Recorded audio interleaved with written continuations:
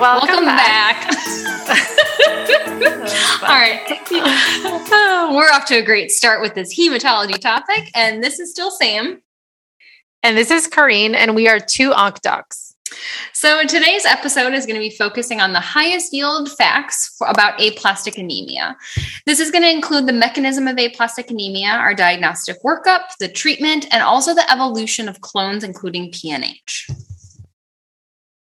And so tell us, what is aplastic anemia and PNH, also known as paroxysmal nocturnal hemoglobinuria? So aplastic anemia is an acquired bone marrow failure disorder that affects all three lines of cells. So bone marrow failure disorders are disruptions in the hematopoietic stem or progenitor cell homeostasis and function that leads to diminished production of white blood cells, red blood cells, and platelets. If it's acquired, these can have rapid onset of symptoms, and so these patients will have prior normal CBCs, no family histories. Sometimes these are preceded by viral illnesses, and they can be associated with other autoimmune problems. So think about thyroid dysfunction, rheumatoid arthritis, and lupus. Yeah, and they also love to give the thymoma vignette too with aplastic anemia. And so what causes aplastic anemia? So aplastic anemia occurs in mid-childhood as well as adults, usually over the age of 50. The most important thing that we need to do when we're diagnosing aplastic anemia is to rule out hypoplastic MDS. They look and act very similar. 75 to 80% of cases are idiopathic or immune mediated, and 3 to 5 are related with drugs such as chemotherapies, anti-epileptics, benzenes, pesticides. Hepatitis can also lead to aplastic anemia, as well as other viruses such as EBV, HIV, and parvo. When aplastic anemia is immune mediated, which is what we're going to focus the majority of this talk on, because this is what we see in the adult realm, it is driven by autoreactive T cells. The pathology of this is a naive T cell being activated against an autoantigen. It gets expanded and differentiated, and this then drives cytokine stem cell apoptosis, a reduction in the cells leading to bone marrow aplasia. It's a mouthful to say, but if you think about it, that's how we go from activating the T cell to then now targeting the bone marrow. And now we don't have a bone marrow. Yeah, they do like some of these pathophysiology questions on the heme board, so it is important to remember. And so how do these patients present? So they present based on their cytopenias. So they can have fatigue, weakness, pale, headaches if they have anemia, petechiae, bleeding of the mucous membranes, epistaxis if they have thrombocytopenia, fever and infections, which is associated with the neutropenia component. And then how do we define the severity of aplastic anemia? So the most important thing to think about for aplastic anemia is that all cases show marked reduction in hematopoiesis. So this is low amount of CD34 cells in the marrow. We then can think about their severity in 3 basic categories: moderate or non-severe, which has decreased bone marrow cellularity and peripheral cells, but it does not meet severe criteria. So what's severe criteria? That is when bone marrow cellularity is less than 25% and 2 of the following: ANC less than 500, platelets less than 20,000, or reticulocyte counts less than 60,000. And very severe aplastic anemia meets the severe criteria plus having the ANC less than 200. So even worsening neutropenia to get us from severe to very severe aplastic anemia. Yeah, and as Sam mentioned, really commit to memory that bone marrow that is hypocellular and is replaced by fat cells and marrow stroma. So it'll be that picture with the big white goblets and minimal cells. And make sure you look at that photo and commit it to memory, because it will come up on internal medicine and your heme boards. And so how do we treat patients that have aplastic anemia?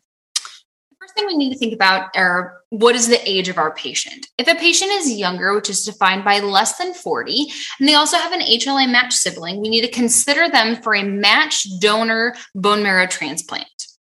Everyone else, we start thinking about immunosuppressive agents targeting the T cells, which again is driving this process.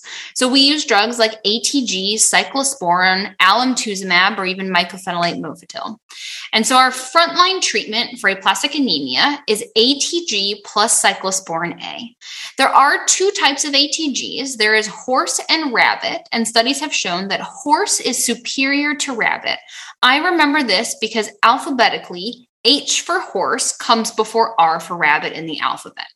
So we utilize rabbit in the second line setting and horse up front. Adverse events and side effects with ATG include infusion reactions, anaphylaxis, and most commonly serum sickness. This is what you're going to be asked about and what you're going to see in the real world. We treat and prevent serum sickness with the use of prednisone. Cyclosporin A is the second drug in this combination, and we maintain a trough level of 200 to 350 nanograms per milliliter. And we start weaning the cyclosporin A off the patients at about 6 months to 1 year after the completion of ATG. And this is a very slow wean. We decrease their dose by 20 to 25% every 3 months. And this is hopefully to prevent a rebound relapse with these patients. Yeah, it's important. Like you said, you give it a minimum of 6 months for that cyclosporine. And I really like that mnemonic, remembering the horse, the H before the R, the rabbit. And so how do we support patients with these treatments and aplastic anemia? So we got to think about their cytopenias. So there is definitely infectious disease prophylaxis, including anti-PJP if the ANC is less than 500, and also antifungal prophylaxis. We need to also think about the transfusions for these patients, and they all have to be leukoreduced and irradiated. This reduces our risk of alloimmunization over time. The use of G-CSF is very controversial in aplastic anemia. And if you think about the mechanism of how G-CSF works, there really isn't a role because these patients don't have CD34 cells to then stimulate into white blood cells. Same thing for EPO. Most patients, they'll have elevated EPO levels already. Their body's trying to stimulate the production of red blood cells. They just don't have those CD34 cells to actually put them out. One last thing we need to think about in these patients is yearly screening for PNH clone.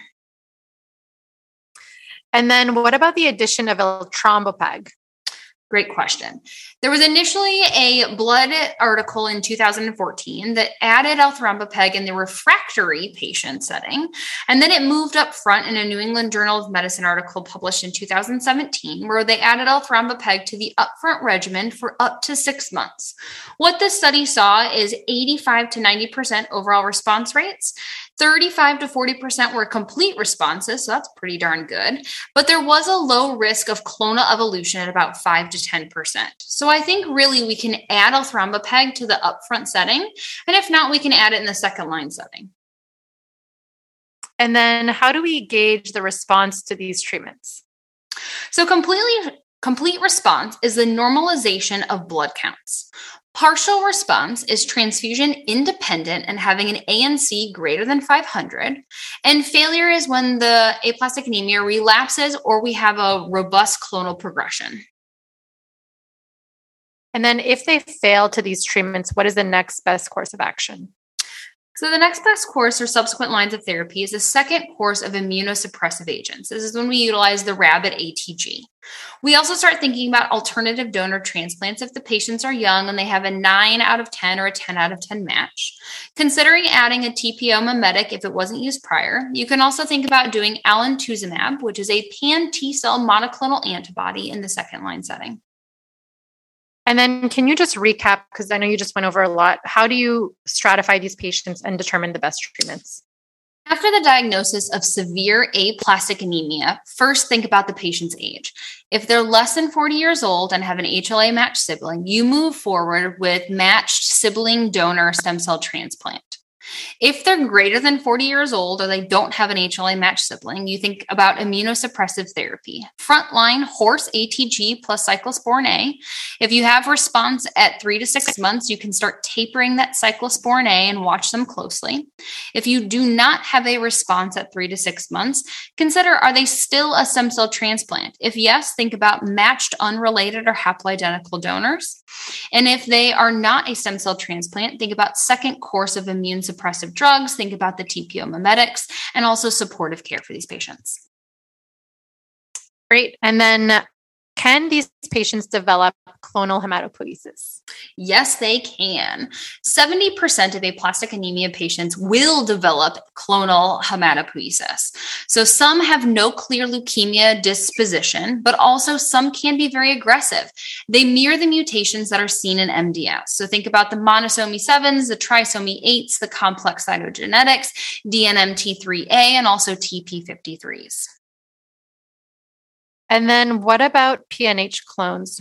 Who has those and what do they mean? Up to 50% of aplastic anemia patients will have a PNH clone, but thankfully, most of them are subclinical and we don't have to worry about them. As we recall, PNH is an acquired mutation in the PIGA gene, which is XP22.2, and that leads to the loss of the GPI anchored cell surface proteins. This is loss of CD55 and CD59. This leads to complement activation and intravascular hemolysis as well as thrombosis. If the patient is symptomatic or has a large clone greater than 30%, you can treat them with complement inhibition. Think about eculizumab, and also consider stem cell transplant. And the point about thrombosis in these patients is really important. They may give you the vignette, patient presents with abdominal pain, so they can have weird thrombosis, and then they can have hematuria. The important thing to know is that if they have a blood clot, they need lifelong anticoagulation. And it was controversial, but the overall consensus is that there's no role for prophylactic anticoagulation. And so that was a really great summary on a difficult topic to cover in a short amount of time. And so, Sam, what are our key points for aplastic anemia? Key points are aplastic anemia is an acquired bone marrow failure disorder. It affects all 3 lines of cells.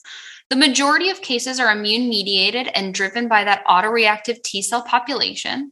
Our treatment for aplastic anemia includes, if the patient is less than 40, HLA-matched donor sibling for a bone marrow transplant. For all others, we think about frontline ATG and cyclosporin. Again, when we're talking about ATG, we know that horse is better than rabbit. Think about that alphabetically. And the addition of L-thrombopeg will increase our overall response rates, but it does have a mild risk of increased clonal evolution. The second line treatments for aplastic anemia include a second course of immunosuppressive drug. This is when we utilize rabbit ATG. We also think about alternative donor transplant. We think about adding a TPO mimetic if it wasn't used prior, and we can think about alemtuzumab also. The last thing that we need to think about is that patients, 50% of aplastic anemia patients will have a PNH clone. Most are subclinical, but if they are symptomatic, you can treat them with eculizumab. So as always, thank you for listening. And I hope that everybody that has the weekend off has a good long weekend and enjoy the rest of your medical school year this year. Yeah, get ready for summer, guys, and we'll see you next week.